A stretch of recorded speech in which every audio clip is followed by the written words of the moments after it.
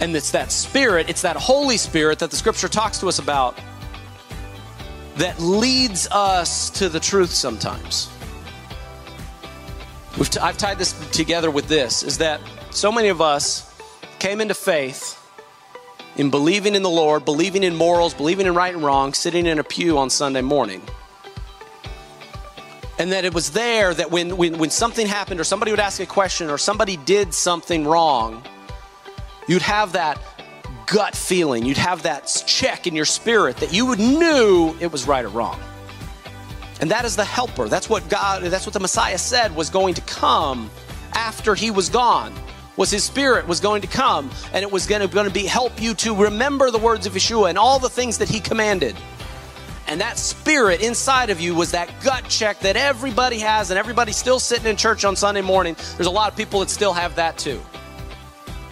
But then we come into knowledge. We come into what we call truth. We learn about Torah, the commandments, those teachings. And those things we read, though, we finally open our Bibles from page 1 instead of 2/3 through the book, and you go back, you start reading, and then you realize that everything that you knew in your spirit is confirmed with words on a page. Amen and amen. But what happens is people go so far into that, go so far into the truth, go so far into the words on the page that they then forget that immeasurable feeling that's unquantifiable, that's in their heart, in their soul, that speaks to them and tells them right and wrong. But yet, for the most part, our movement is very, very comfortable with staying the same. Don't you dare take the plastic off of Grandma's couch. The quickest way to get beat. We're worried if we say Jesus. We're worried if we say Yahweh, because it's Yahovah, it's Yahuwah.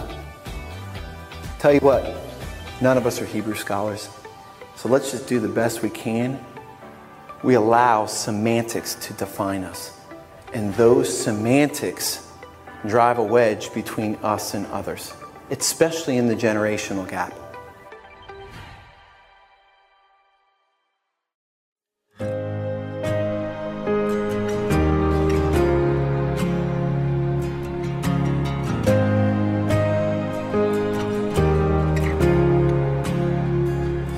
Were creation suddenly articulate, and with 1,000 tongues to lift one cry, and from north to south and east to west, we hear Christ be magnified.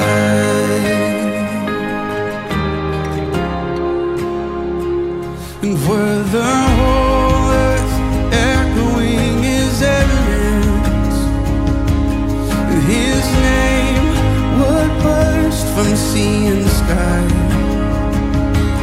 and from rivers to the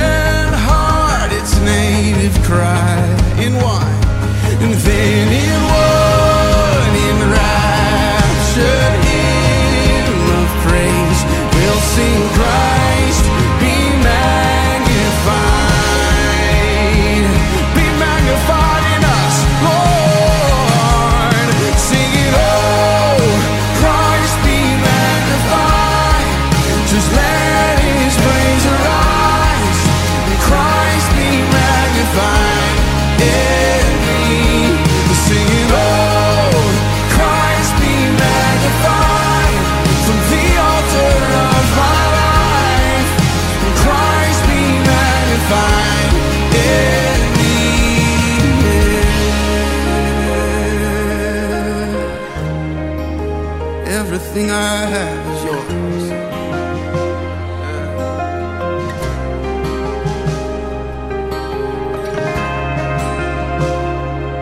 Surrender. Here at your feet, Father. Sing this with me. I won't bow to idols. And I won't bow to idols. I'll stand strong and worship you. And if it puts me through the fire, I'll rejoice 'cause you're there too. And I won't be formed by feelings. I'll hold fast to what is true. 'Cause if the cross brings transformation, you can't hang me there with you. 'Cause death is just a doorway into resurrection life. And if I join you in the suffering, then I'll join you when you rise. And when you return in glory with all the angels and the saints, my heart will still be singing, my soul will be saved. Christ be magnified. Just let his praise arise. Christ be magnified in me. We're singing, oh, Christ be magnified from the altar of my life. And Christ be magnified. Yeah, sing it again. Christ be magnified. Just let his praise arise. And Christ be magnified in me. Singing, oh, Christ be magnified from the altar of my life. And Christ be magnified in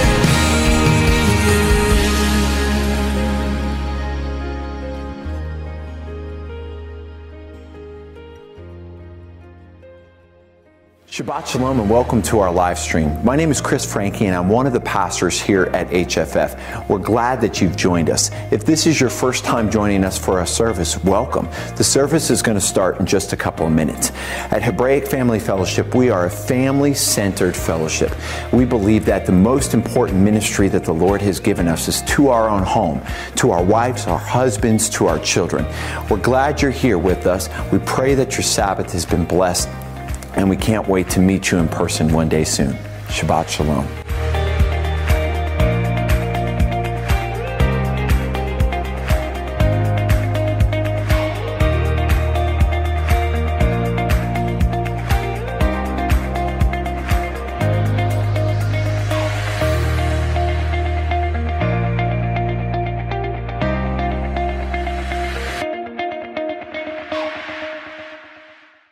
Shabbat Shalom, HFF family. We miss you guys. We are looking forward to meeting again with you, and we can't wait to all be back together at HFF. Shabbat Shalom. Shabbat Shalom, HFF family, from our family. Shabbat Shalom. Shabbat Shalom. Shabbat Shalom. Shabbat Shalom. Thunder, say Shabbat Shalom. Not interested? Crash, say Shabbat Shalom. We miss you guys. Thank you guys for tuning in this week. I hope everybody's enjoying the Sabbath at home with your family. Be safe. A couple of quick announcements this week. And then the following week, we're going to have a sit down with Lex Meyer, Michael Stallsworth, and myself as we discuss first fruits and some of the spring feast days. So super excited about all of those things. Want to also let you guys know about a broadcast that's happening on Wednesdays on Timber Creek's Facebook page. It's called the Prayer Initiative. And they do a time of live worship, a time of prayer. And so just want to make everybody aware of that as well. And if you guys have a need that you need something, please let us know. Reach out via the website, Facebook, whatever. So Shabbat Shalom. Shabbat Shalom. Enjoy this time of worship.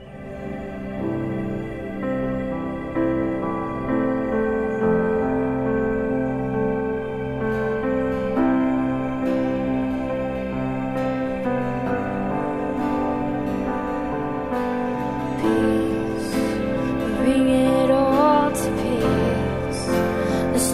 surrounding me, let it break. I am made still, call the sea to still, the rage in me to still every wave. I am made Yeshua, Yeshua. You make the darkness tremble, Yeshua, Yeshua. You silence fear, Yeshua, Yeshua. You make the darkness tremble, Yeshua, Yeshua. Breathe, call these bones to live, call these monks to sing once again. I will praise Yeshua, Yeshua. You make the darkness tremble, Yeshua, Yeshua. You silence fear, Yeshua, Yeshua. You make the darkness tremble, Yeshua, Yeshua. Yeshua, Yeshua. You make the darkness tremble, Yeshua, Yeshua. You silence fear, Yeshua, Yeshua. You make the darkness tremble, Yeshua, Yeshua. Your name is a light that the shadows can't deny. Your name could not be overcome. Your name is a light forever lifted high. Your name could not be overcome. Your name is a light that the shadows can't deny. Your name could not be overcome. Your name is a light forever lifted high. Your name could not be overcome. Yeshua, Yeshua. You make the darkness tremble, Yeshua, Yeshua. You silence fear, Yeshua, Yeshua. You make the darkness tremble, Yeshua, Yeshua.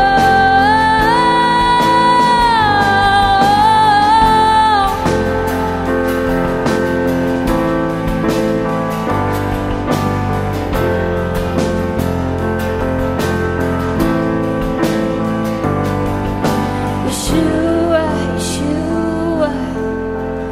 You make the darkness tremble, Yeshua, Yeshua.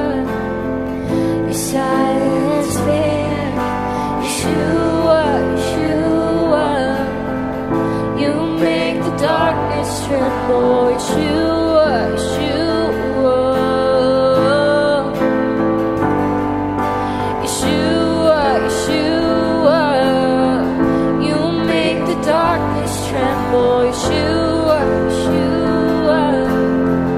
You silence fear, Yeshua, Yeshua. You make the darkness tremble, Yeshua, Yeshua. Your name is a light that the shadows can't deny.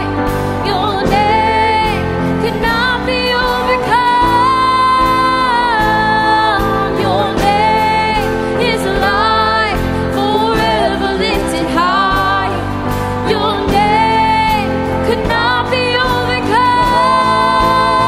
overcome. Yeshua, Yeshua. You make the darkness tremble, Yeshua, Yeshua. You silence fear, Yeshua, Yeshua. You make the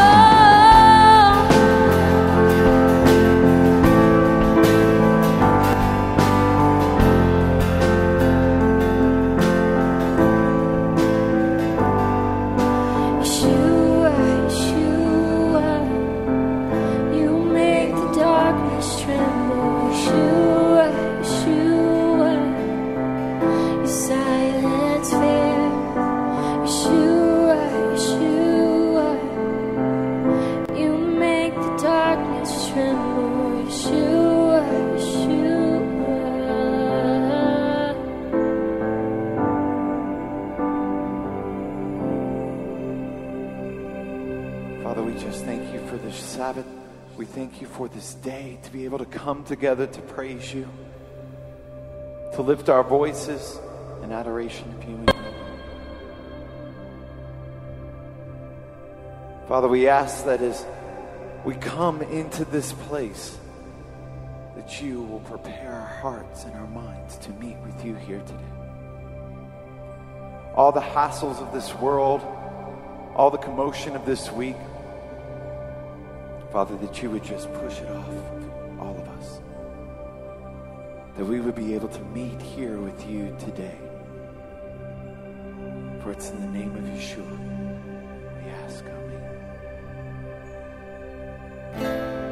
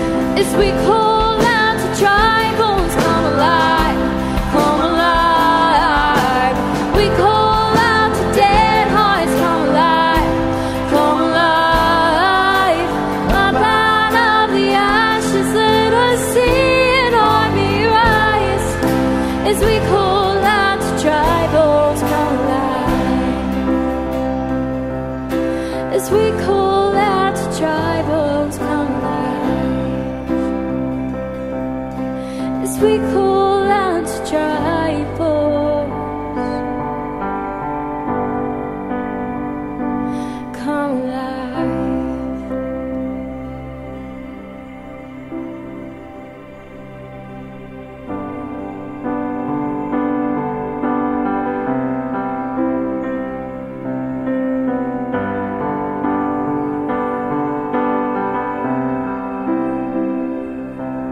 You go before I know that you've even gone to win my war. You come back with the hate of my enemy. You come back, you call it my victory. Yeah.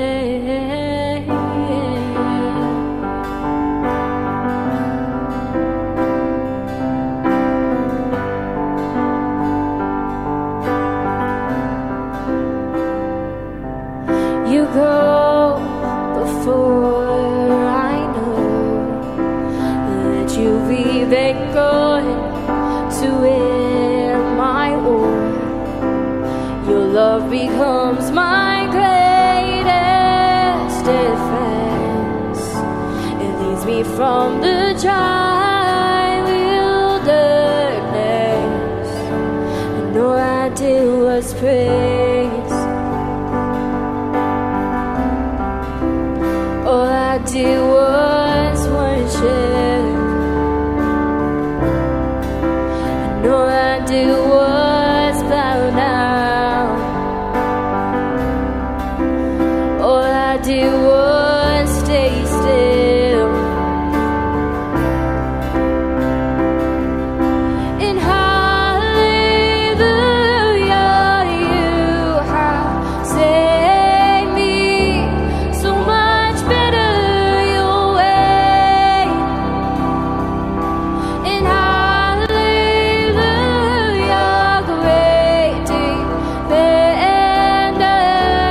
So much better this way. You know before I do, when my heart can seek to find your truth. Your mercy is the shade I'm living in. You restore my faith in hope again. And all I did was praise. All I did was worship. And all I did was bow down. And all I did was stay still. And hallelujah, you have saved me. So much better your way. And hallelujah, great defender. So much better this way.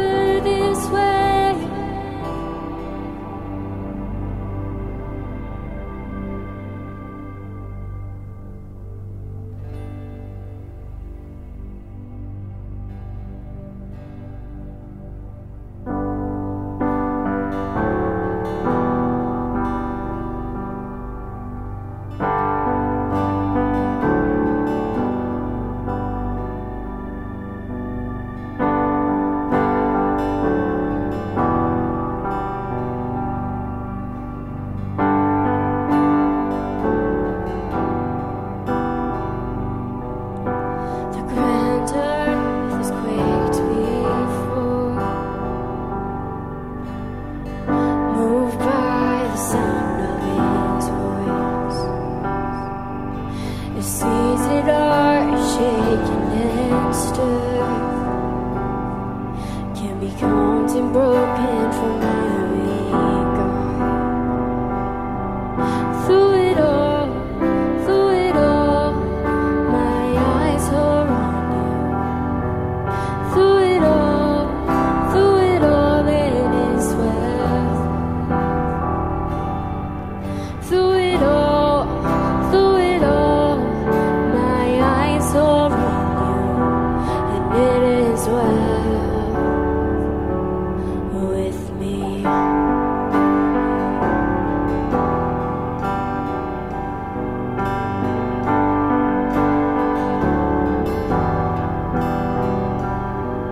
Far be it for me to not believe,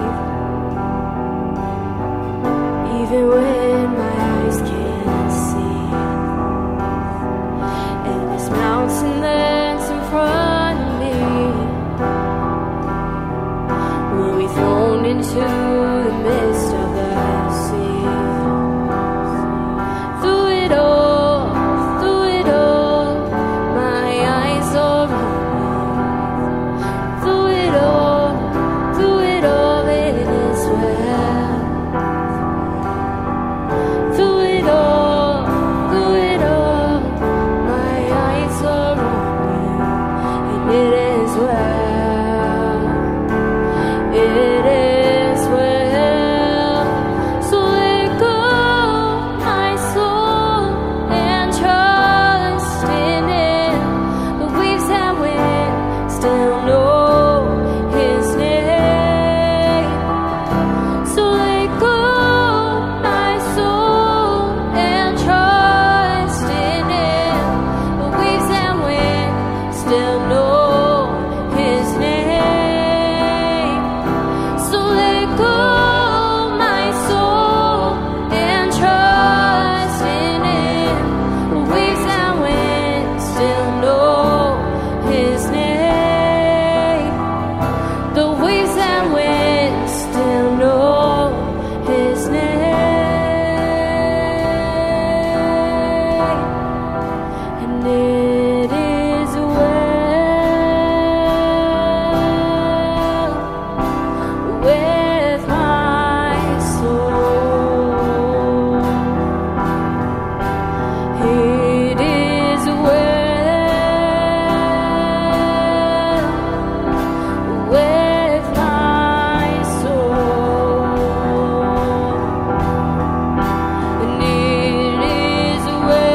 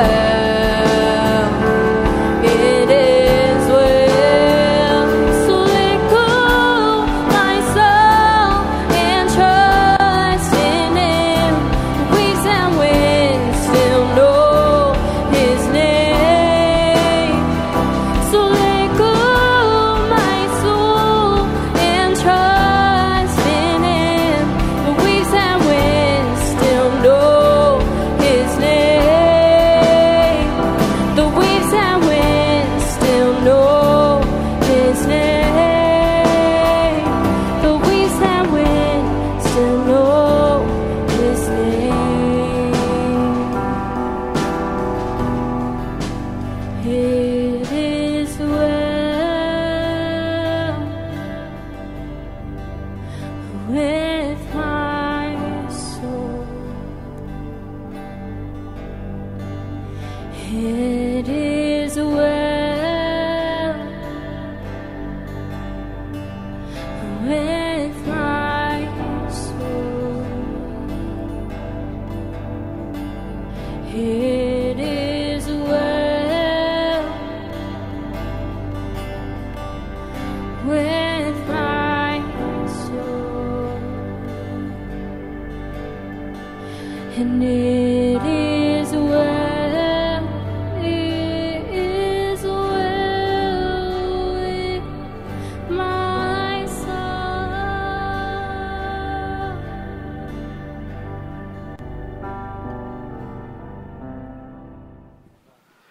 All right, let's pour out a blessing on these little ones on this Sabbath day. Dear Heavenly Father, we thank you, Lord, for today. We thank you, Lord, for all the blessings of this Sabbath, the blessings of this congregation, the facility that we have here, that we can join together with a holy convocation with one another, with all the brethren in this community. And Father, we thank you for all of these beautiful little ones that are before us. We pour out a blessing upon them. And Father, as we, as a community and as a fellowship, Father, we pray that you would pour out your very best blessing upon each and every one of these beautiful, smiling faces this morning. Father, for the opportunity that it is to raise up these children, I pray that we would always stand firm to protect each and every one of these little kids from anything that might cause them harm. That we would always stand in the gap and protect these, just like you said, Lord, that if anyone causes any harm to one of these kids, it's as if it caused harm to you.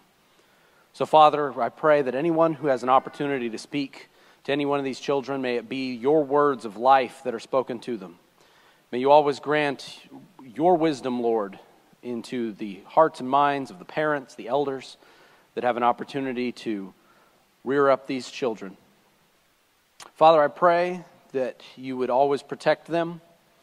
Guard their eyes and their ears, anything that they might see or hear in this world, Father, that would cause hurt or harm to them, Father. I pray that you would just blunt the plans of the enemy and the works of the world, Lord, that would pollute their minds. And Father, guard their mouth and their lips, Father. Anything they might say, Father, I pray that you would protect them, cause them to not say anything they would regret. May it always be words of kindness upon their lips. Protect their heart and mind, Lord, and fill it with your spirit, Lord. May no spirit that is not of you enter into their life. Protect them, Lord. Watch over them. We thank you, Lord, for these beautiful children. Pour out a blessing upon them. Upon the sons, may they be as Ephraim and Manasseh, make them fruitful and multiply. And on the daughters, may they be as Ruth and as Esther, make them righteous daughters of Zion. We bless them all on this Sabbath day, and we thank you. In Yeshua's name, amen.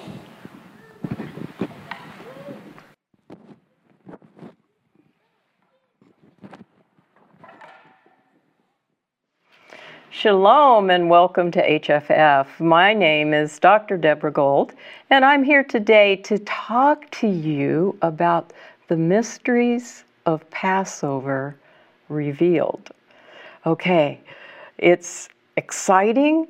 It's an exciting presentation, and I believe with all my heart that you will see some real mysteries that maybe you've never considered before that are part of Passover, and why, as we believers in Messiah, believing in Jesus Christ, believing in Yeshua, the Messiah, are to celebrate and to revere Passover as a beautiful and amazing time of the year.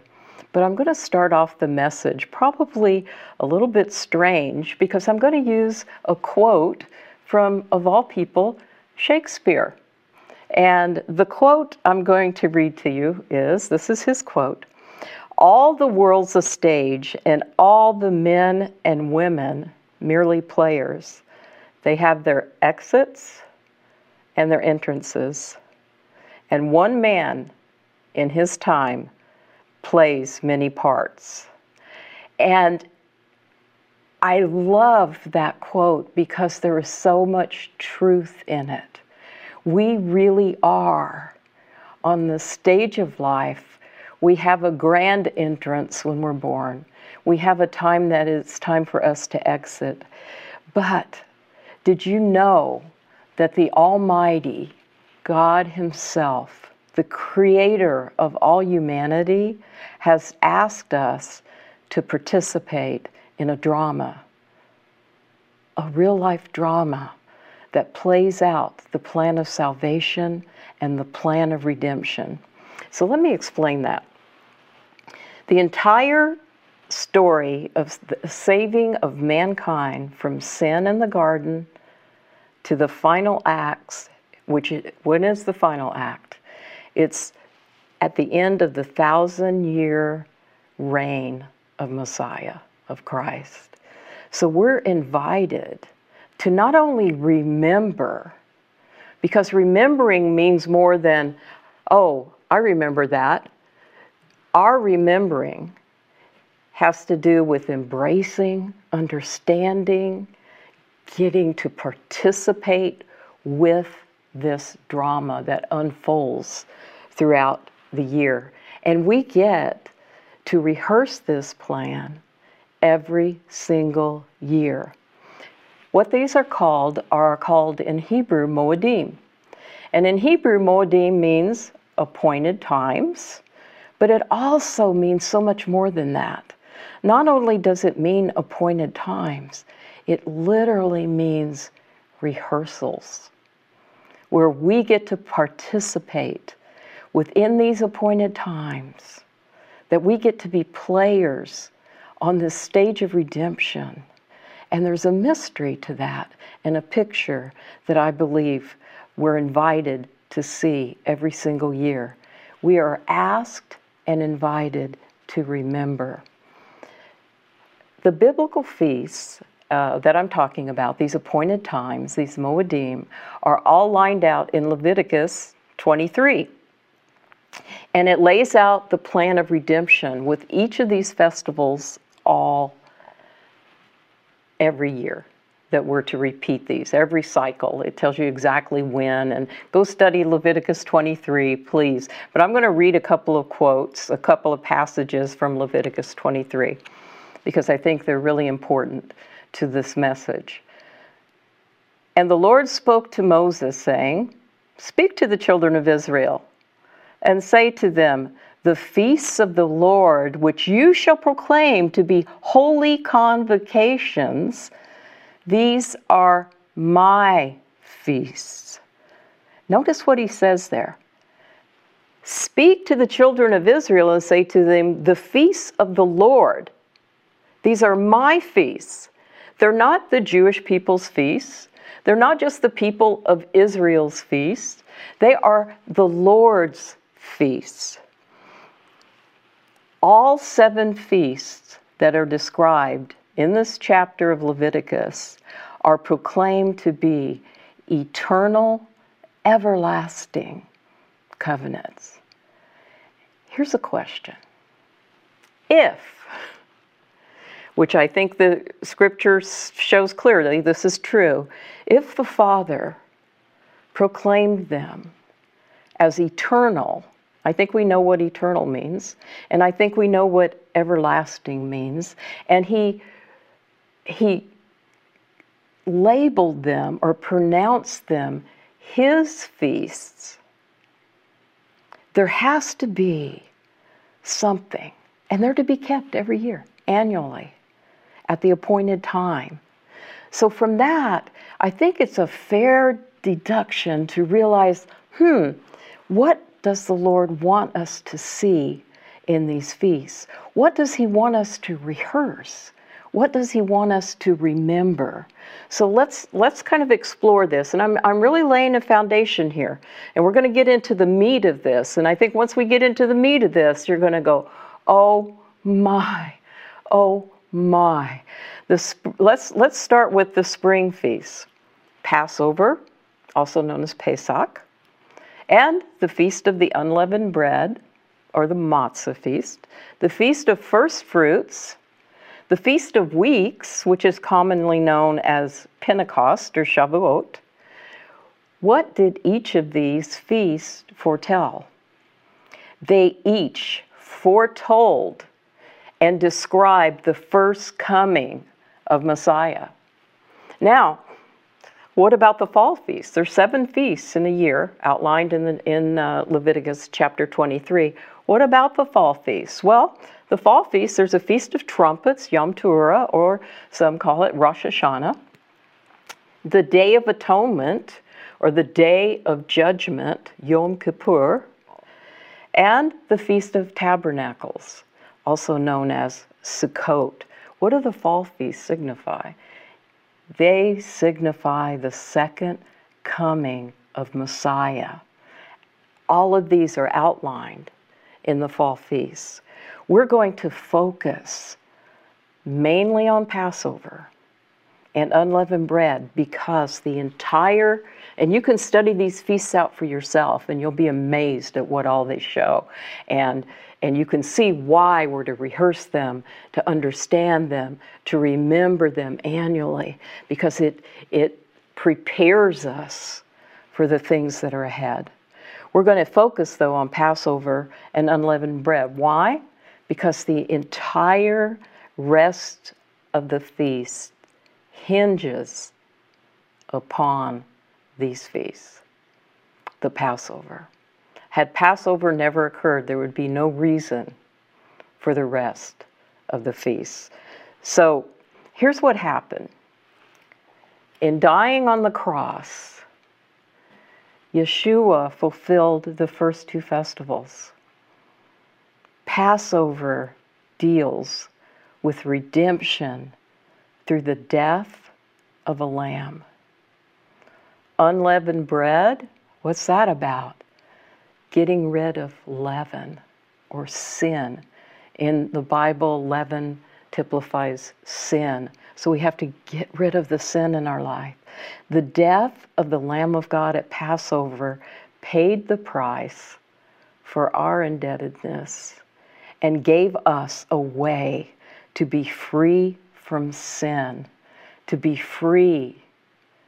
We become unleavened bread. The Messiah became unleavened. He had no sin in him at all. None. None. He was the leavened bread of Passover. What about first fruits? What could that be about? Because it's really, fruit deals with offering God the first of the produce. No, first fruits was the day that Yeshua, after spending 3 days and 3 nights in the tomb, he was what? Resurrected to life. I think Paul describes it aptly in 1 Corinthians 15:20, and it says, "But Christ has indeed been raised from the dead, the first fruits of those who have fallen asleep."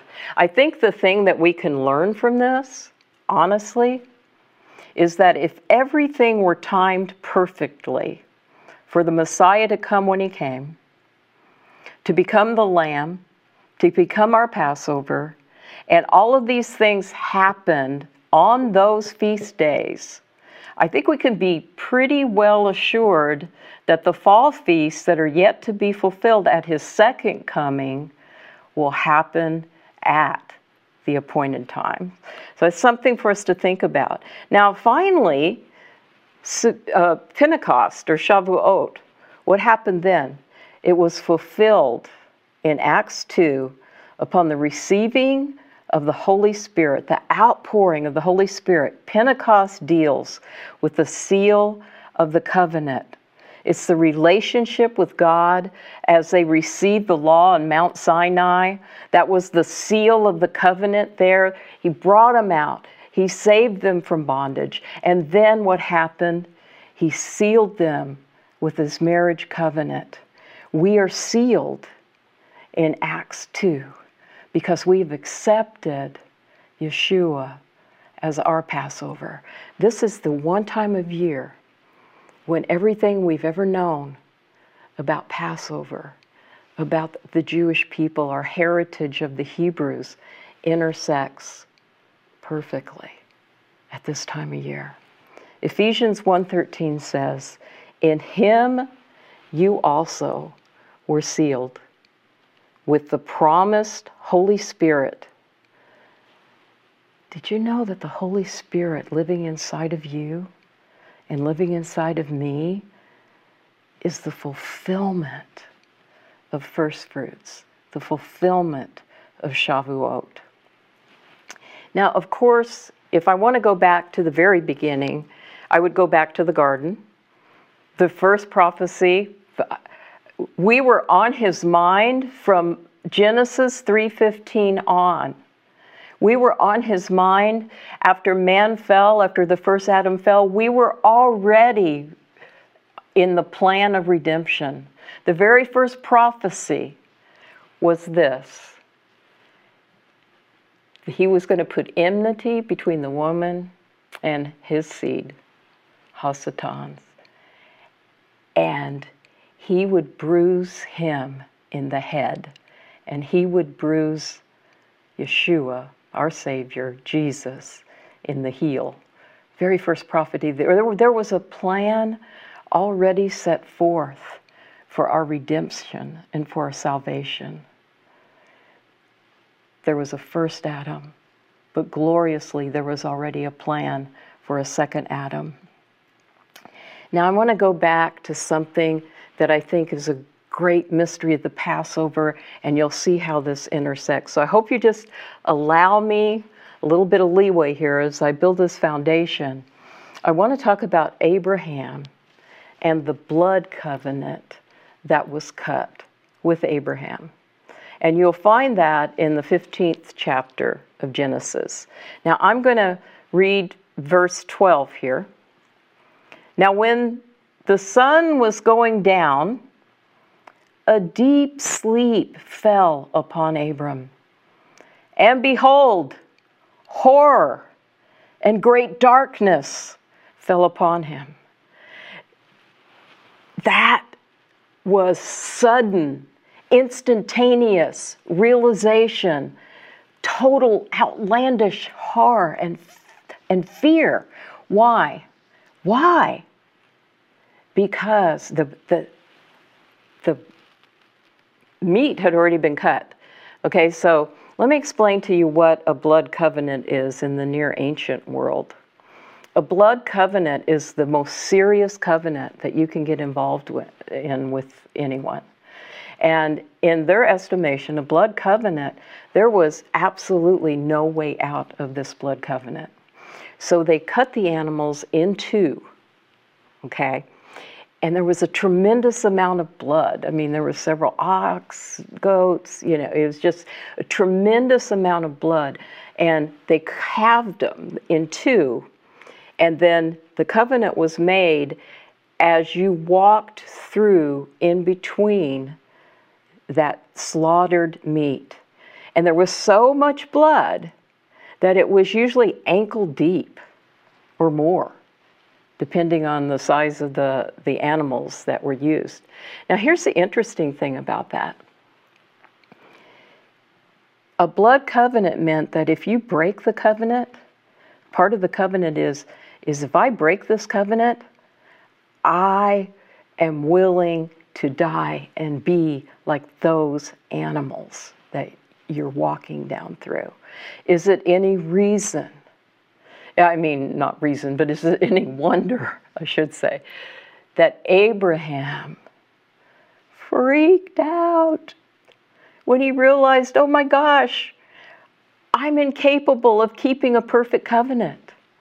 And my ancestry, my children and my children's children, and all down the line that the Lord said they would be like the stars of the heavens and the sand of the seashore.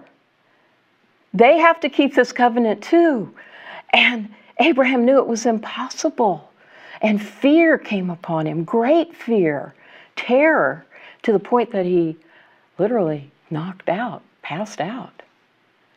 But what happens? And it came to pass, when the sun went down and it was dark, that behold, there appeared a smoking pot, a smoking oven, and a burning torch that passed between those pieces. On the same day the Lord made a covenant with Abraham. Now let's think about this for a minute. Who was that? Because someone took Abraham's place and said, I will walk the covenant for both of us, and I will keep the covenant. I will keep this blood covenant, so that he didn't have to fear of becoming like those animals. Who was that? Of course it was the Messiah. He was the same fire that led the Israelites in the wilderness and the pillar of smoke that led them. He was that. He was there with Abraham as he was there in the wilderness with the children of Israel. And we should take comfort in that, to know that he's here with us right now. Now, I know there's an elephant in the room right now that we're talking about, because the whole reason this is videotaped is because of this plague that is plaguing all humanity right now. It's phenomenal. And if you don't think the Lord of hosts is involved in this, when can you ever in history find when the entire world was shut down? That's what we're living right now. The entire world economy, commerce, you name it, it's all shut down. And all of us are quarantined to our houses. Unprecedented. But I believe it's the Lord. I believe that we're going to experience the greatest outpouring that this world has ever seen when we come through this. I believe that the Lord is doing something. He's forcing us to be quarantined. Have you ever thought about, since the very first Passover with the children of Israel, there has never been a Passover where God's people all over the world, Jews and Christians alike, are quarantined to their homes? Other than the first Passover, when they waited. Now, when I'm saying that, I want us to put ourselves there, okay? If you need to close your eyes and imagine that you're at that first Passover in Egypt.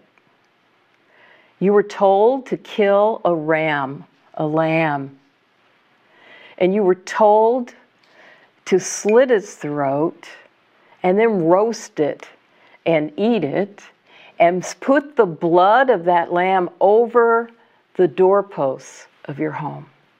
And if you did that, and if you were obedient to it, then you were told that the angel of death would pass over you. Okay, now just imagine being there. For one thing, the Egyptians worshipped the ram. This was like the greatest insult they could have done by killing this lamb and putting the blood over the doorposts. I'm sure they were worried that the Egyptians this would be it. They would slaughter all of them for doing this. It took a great deal of faith and obedience for them to do that night. But that doesn't mean that they weren't afraid. Can you imagine? Just imagine, we're there. We've done this. We've put the blood over the doorposts, and then we wait. Maybe there was a cool breeze blowing through as the angel of death went over our houses. And we're waiting and wondering, oh my gosh, will the angel of death really pass over? Will it really? Is it really going to happen the way Moses said it would?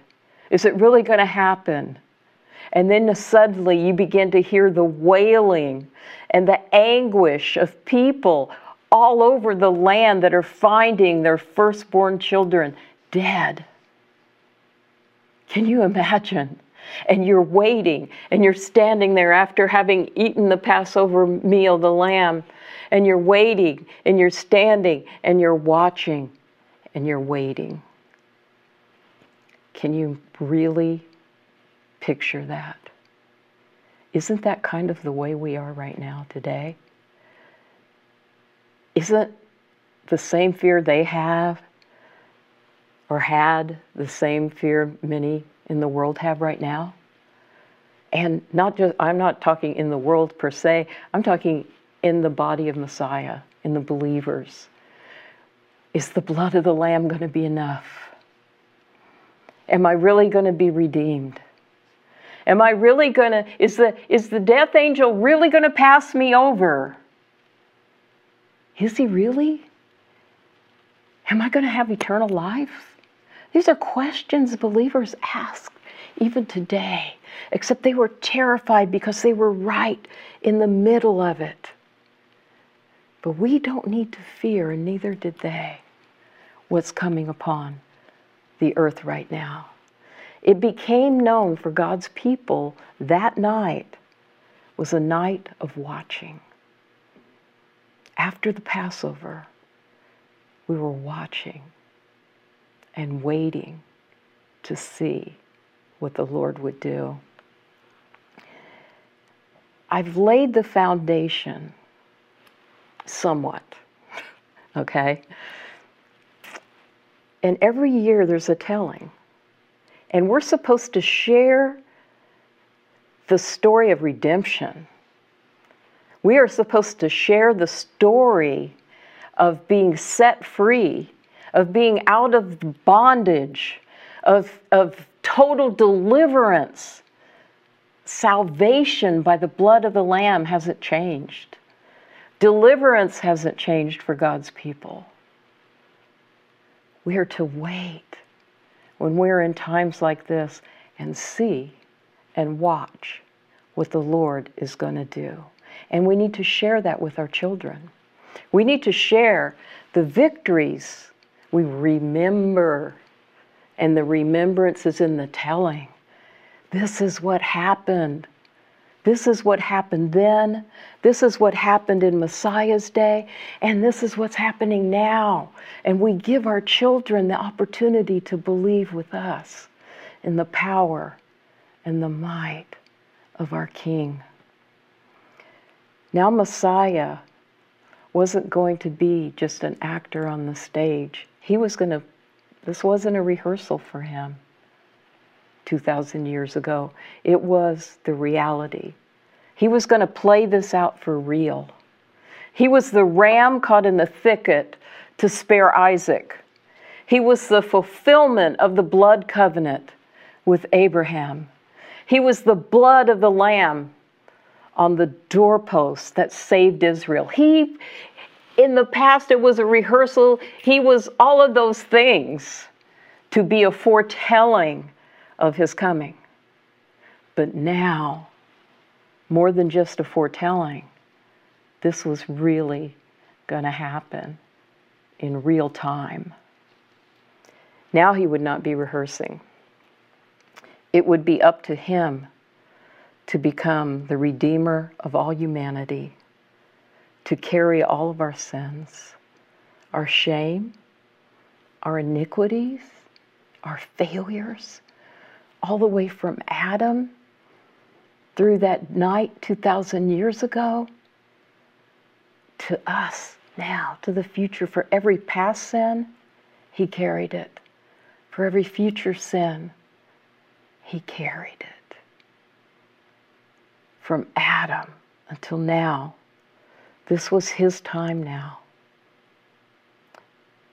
Let's go to that Passover night in the upper room with his disciples. There were 4 cups, and there are 4 cups to Passover. Number 1, the cup of sanctification. His promise was, I will bring you out. 2 is the cup of deliverance. I will set you free from bondage. The cup of redemption, I will save you. I will be your God. The cup of protection, I not only will be your God, but you are mine. Which is really marriage talk, as a husband protects his bride. But some of you may know, and some of you may not, there's a 5th cup for the Passover. And the 5th cup today, as it was known in Jesus' day, is actually called the cup of Elijah. But originally, it was the cup of wrath. The cup of wrath is depicted in Jeremiah as being poured out on the nations, being poured out through all eternity. I'm going to reach down here and get a symbolized cup of wrath. And this was to be poured out upon all of humanity that did not love God, that did not serve Him, that sinned, that they deserved the cup of wrath to be poured out upon them. And so years and years and years, the rabbis argued the point, well, we know the promises in the land of Egypt, but there's also a fifth cup, the cup of wrath, and it's in Scripture too. Do we put it in the Passover, or do we leave it out? They tried and tried and tried to come to a conclusion, and they couldn't. So that's how it became Elijah's cup. They said, well, when Elijah comes, Elijah's going to come before the Messiah. We'll let him straighten it out with this giant cup of wrath. We'll let him decide if it goes in the Passover celebration and how do we fit it in and where do we fit it in. We'll let him decide. But I want to tell you, I believe the rabbis were wrong. The cup of Elijah now has just become kind of a cutesy thing that the kids do, you know. Oh, look outside. Is Elijah outside? No, he's not there. Oh, well, the Messiah's not coming yet. And it's cute, and it's fun for the kids. Don't get me wrong. I'm not condemning that in any way. But I think what it became wasn't what even the rabbis intended. They thought Elijah would reveal it, but the Messiah revealed the cup of wrath in the Passover. And I want to get to that right now. It wasn't Elijah's to decide. It was Messiah's. If you'll remember, Jesus, Yeshua, and I'm using both terms because we have mixed multitudes in the audience. We have people that call his name Jesus, which is fine. It's the English translation. And there's people that call him by his Hebrew name, Yeshua, which means, Yeshua in Hebrew means salvation. So when you call on his name in Hebrew, you're actually calling salvation, which is kind of a little play there that, the Lord does things like that all the time, just as a reminder. But it doesn't matter. He knows when you call upon him. So I want to lay that out. So if I kind of bounce back and forth, that's the reason for it in the names. It's him. It's our Messiah. It's our King, and that's the important thing. And what did he say? He told his disciples, I have desired to keep this Passover with you. And he says, but there's going to be a betrayer tonight. And of course, all the disciples are looking at you. Is it I? Is it me? They had no idea. And he says, it'll be someone who dips with me. But they all dipped that night. Not necessarily with him, but they obviously didn't know what he meant because they still were asking the question, is it me? Is it I? Is it me? So all of this is going on at this Passover dinner. And then he lifts the cup of sanctification. And he lifts the cup of deliverance during this, because the liturgy was already set. It had been settled between Hillel and, they had argued for years and figured out, okay, we're going to put this in the Passover, and it was all settled by the time Jesus was on the earth. It was a done deal. So they kept, this liturgy. But the cup of redemption, the third cup, is when he explained to them, and I'm going to read it in Matthew 26:26.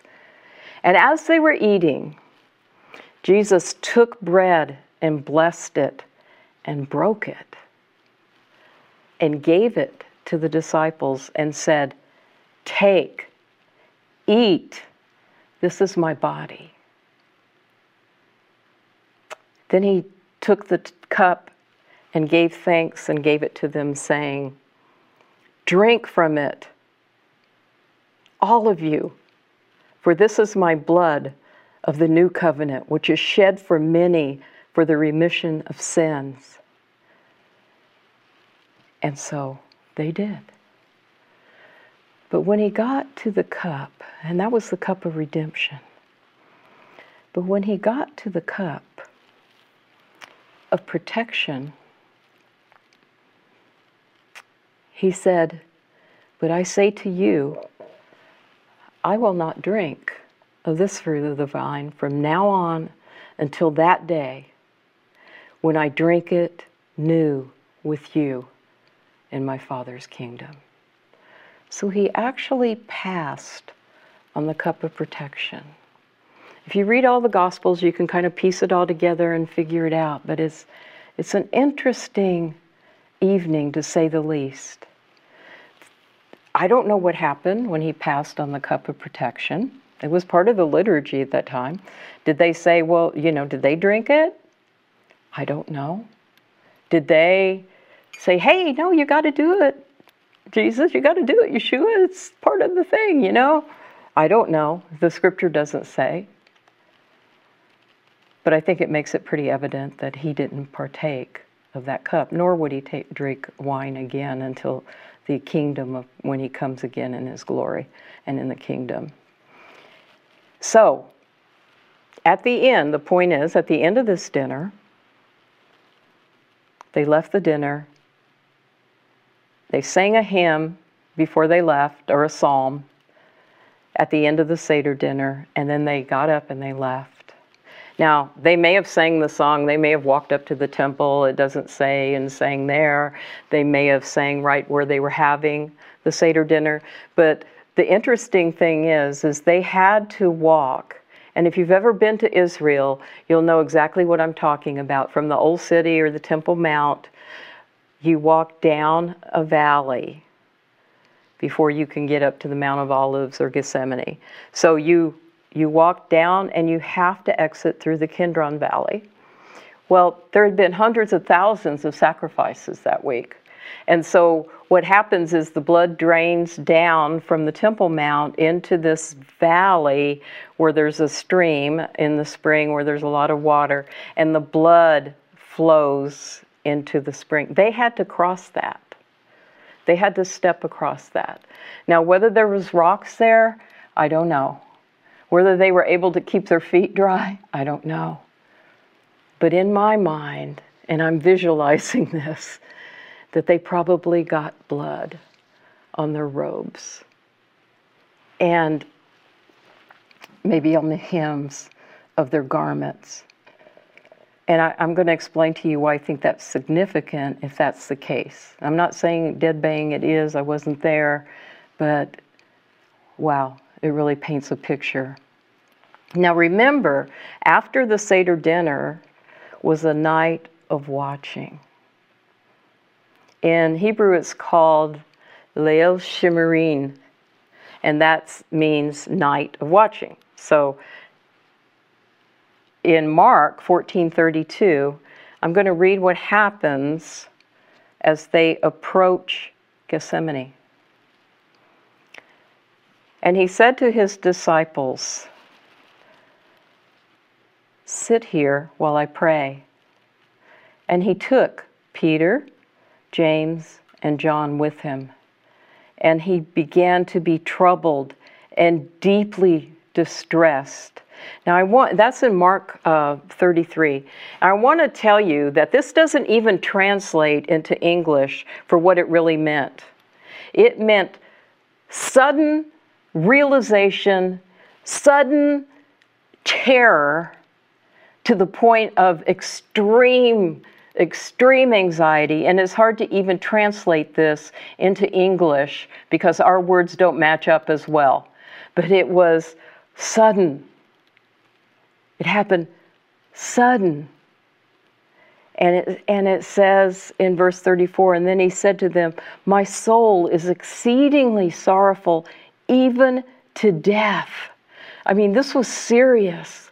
He was going through the greatest amount of pressure that any man has ever been under. And yes, I know he's divine. I think Scripture shows us definitely enough proof there that he was divine in nature, but he was also, my Bible tells me that he was a man as well. And here he was struggling in his own humanity, and he went a little further. He says, stay here and watch. Peter, James, John, stay and watch. I can't even imagine the emotion. To be sorrowful even to death, to be suddenly stark terror, that he went a little further and he fell on the ground. And what did he pray? He prayed, Father, if it's possible, would you let this cup pass from me? What cup was he talking about? What cup had him so distressed that every capillary in his face broke? What cup would have hurt to that degree and have been that frightening? What happened to cause this sudden realization, this sudden terror? Did the blood of the Kidron remind him of his covenant with Abraham and walking through that blood and what happens to those animals? Did he remember that? Was it the slain blood on the doorpost, the slain lambs? And he was remembering that the cup of wrath was poured out on Egypt, and he was going to have to drink that cup. And so he asked the Father, please, let that cup, let it pass from me. He suddenly realized that all sin that has ever been committed from the beginning of time until now was going to be on him. He was going to feel the wrath of the ages. The pressure was so intense that every capillary broke in his face and he literally sweat blood. I've been scared before, but I've never sweat blood. How about you? I have never experienced that kind of terror. And in verse 36, and he said, Abba, Father, Daddy, Daddy, Father, all things are possible for you.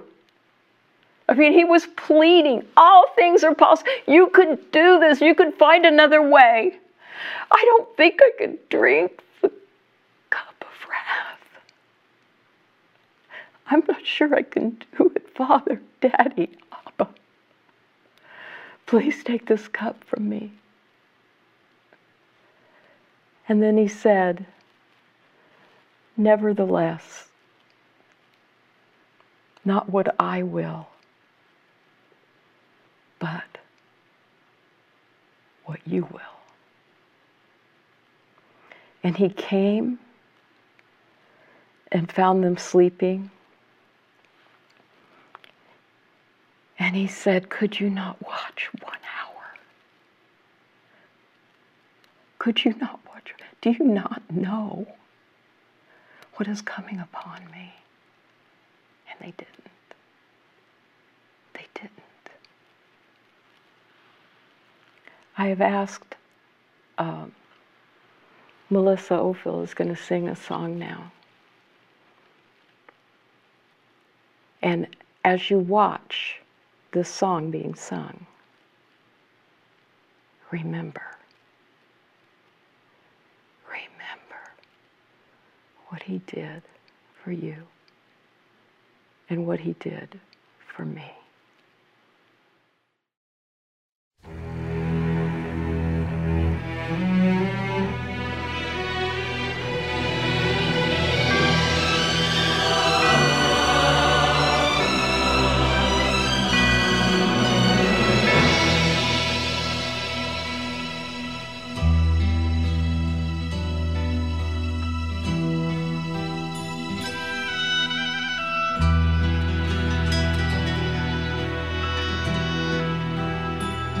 Down the Via Dolorosa in Jerusalem that day, the soldiers tried to clear the narrow street, but the crowd pressed in to see the man condemned to die on Calvary.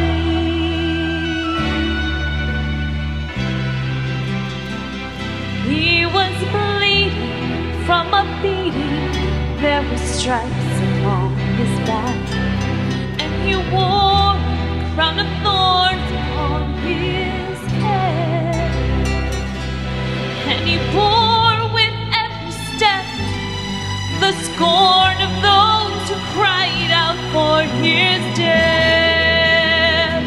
Down the Via Dolorosa, called the way of suffering, like a lamb came the Messiah, Christ the King. Though he chose to walk that road out of his love for you and me. Down the Via Dolorosa, all the way to Calvary.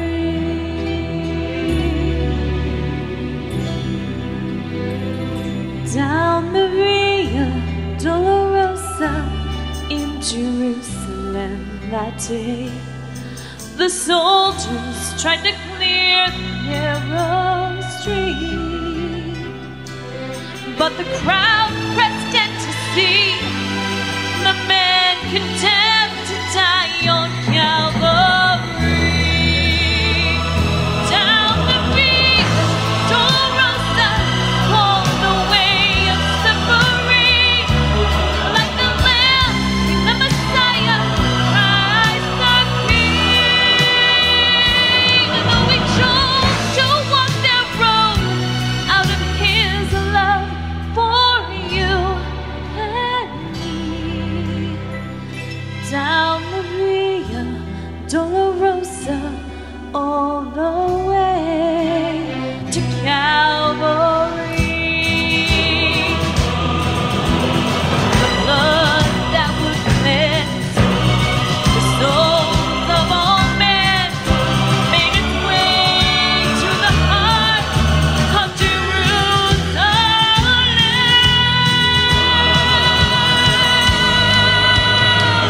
Down the Via Dolorosa, all the way of suffering, like a lamb came the Messiah, Christ the King. We chose to walk that road out of his love for you and me. Down the Via Dolorosa, all the way to Calvary.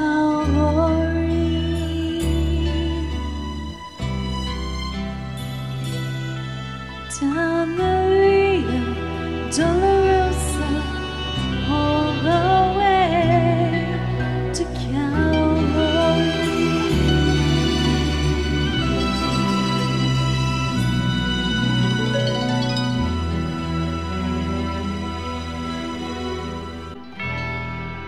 He drank it. He drank it all. Every drop. It's empty.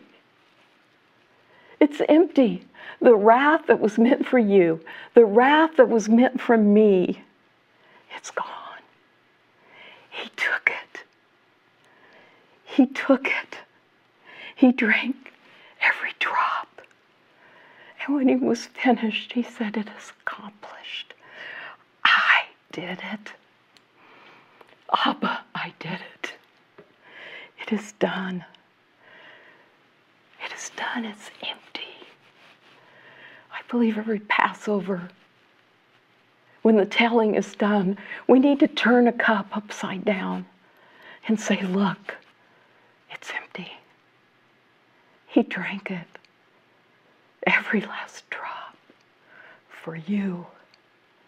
And the true mystery and miracle of Passover is he thought you were worth it. He thought I was worth it.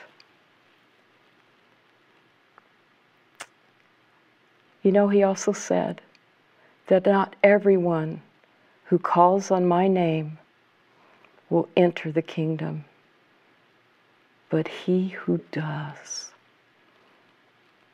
In these times right now, I believe it's a warning cry. I believe, like the children of Israel, they were supposed to display the character of God so that the world would know that their God was different than any other God. I believe right now we're being called as God's people, as His anointed, as His assigned followers, to be that light in the world, to be what He's called us to be, to cry out, we are the spirit of Elijah. We are that spirit of Elijah. What did John the Baptist do? And he said, Yeshua said, someone greater than Elijah is here. What did he do? He cried for repentance. We need to be crying out to this world, repent, for the kingdom of heaven is at hand. The kingdom of heaven has drawn near. That's what we're to do. That's how we show His character, who he is, what He did, what He accomplished for us. Every drop gone. Every drop gone. Let's tell the world. Let's tell the world what He's done. He said, do this in remembrance. Do this and remember. Do this and remember me. Remember this night. Remember tomorrow at 3 o'clock, exactly the time that the Passover lamb was sacrificed at the temple, that I was given up as the Lamb of the world. Remember, just as He walked between those two rows of halved animals, that He hung between two men of flesh to complete the blood covenant with you and with me, just like He did Abraham. He did it for us. We don't have to drink this cup because of what He did. Do this and remember. And I'm going to close with this because I think Paul said it best in 1 Corinthians 5, 7, and 8. Therefore, purge out the old leaven, that you may be a new lump, since you truly are unleavened. For indeed, Christ, our Passover, was sacrificed for us. In verse 8, therefore let us keep the feast. He didn't say don't keep it anymore. The price has already been paid for it. No, he said let us keep the feast. But just don't keep it with the way you always have been. Don't keep it with the old leaven, nor the leaven of malice and wickedness, but with unleavened bread of sincerity and truth. And remember, he says, for indeed, Christ, our Passover, was sacrificed for us. Praise you, Lord. Thank you for all you've done. Thank you for tuning in. Our hearts and our love. And we pray protection. Drink the cup of protection this Passover. Remember the angel of death that flew over them. And I pray for your family and my family, families all over the world that are believers in Yeshua, that the blood over the doorpost will save us. In His name, in His holy name, I pray. Amen. Amen. If we could all rise, please. And the Lord spoke unto Moshe and said, tell Aaron and his sons, this is the way you shall bless the children of Yisrael. Yivarechecha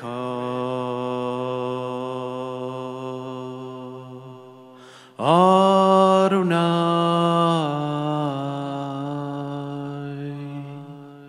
Vayishmerecha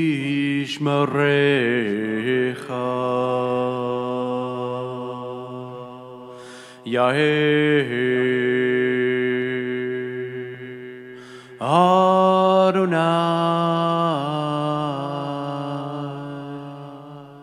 Panav Ilecha Vichunecha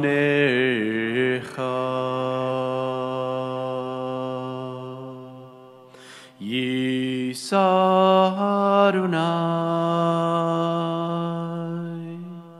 Panav Ilecha Vayasim Lecha Lecha Shalom. B'Shem Yeshua HaMashiach, Sarcha Shalom, Shalom. May the Lord bless you and keep you. The Lord make his face to shine upon you and be gracious to you. May the Lord lift up his countenance upon you and give you peace. In the name of Yeshua the Messiah, the Prince of Peace, Shalom. Thank you for joining us for this week's Shabbat live stream. We pray that the teachings and the worship were edifying to you, but most importantly, that they lifted up and blessed the Lord, because he has blessed us beyond belief. Even the ability to be able to be speaking to you today, no matter where you're at, it's a blessing, and we cannot thank the Lord enough for that.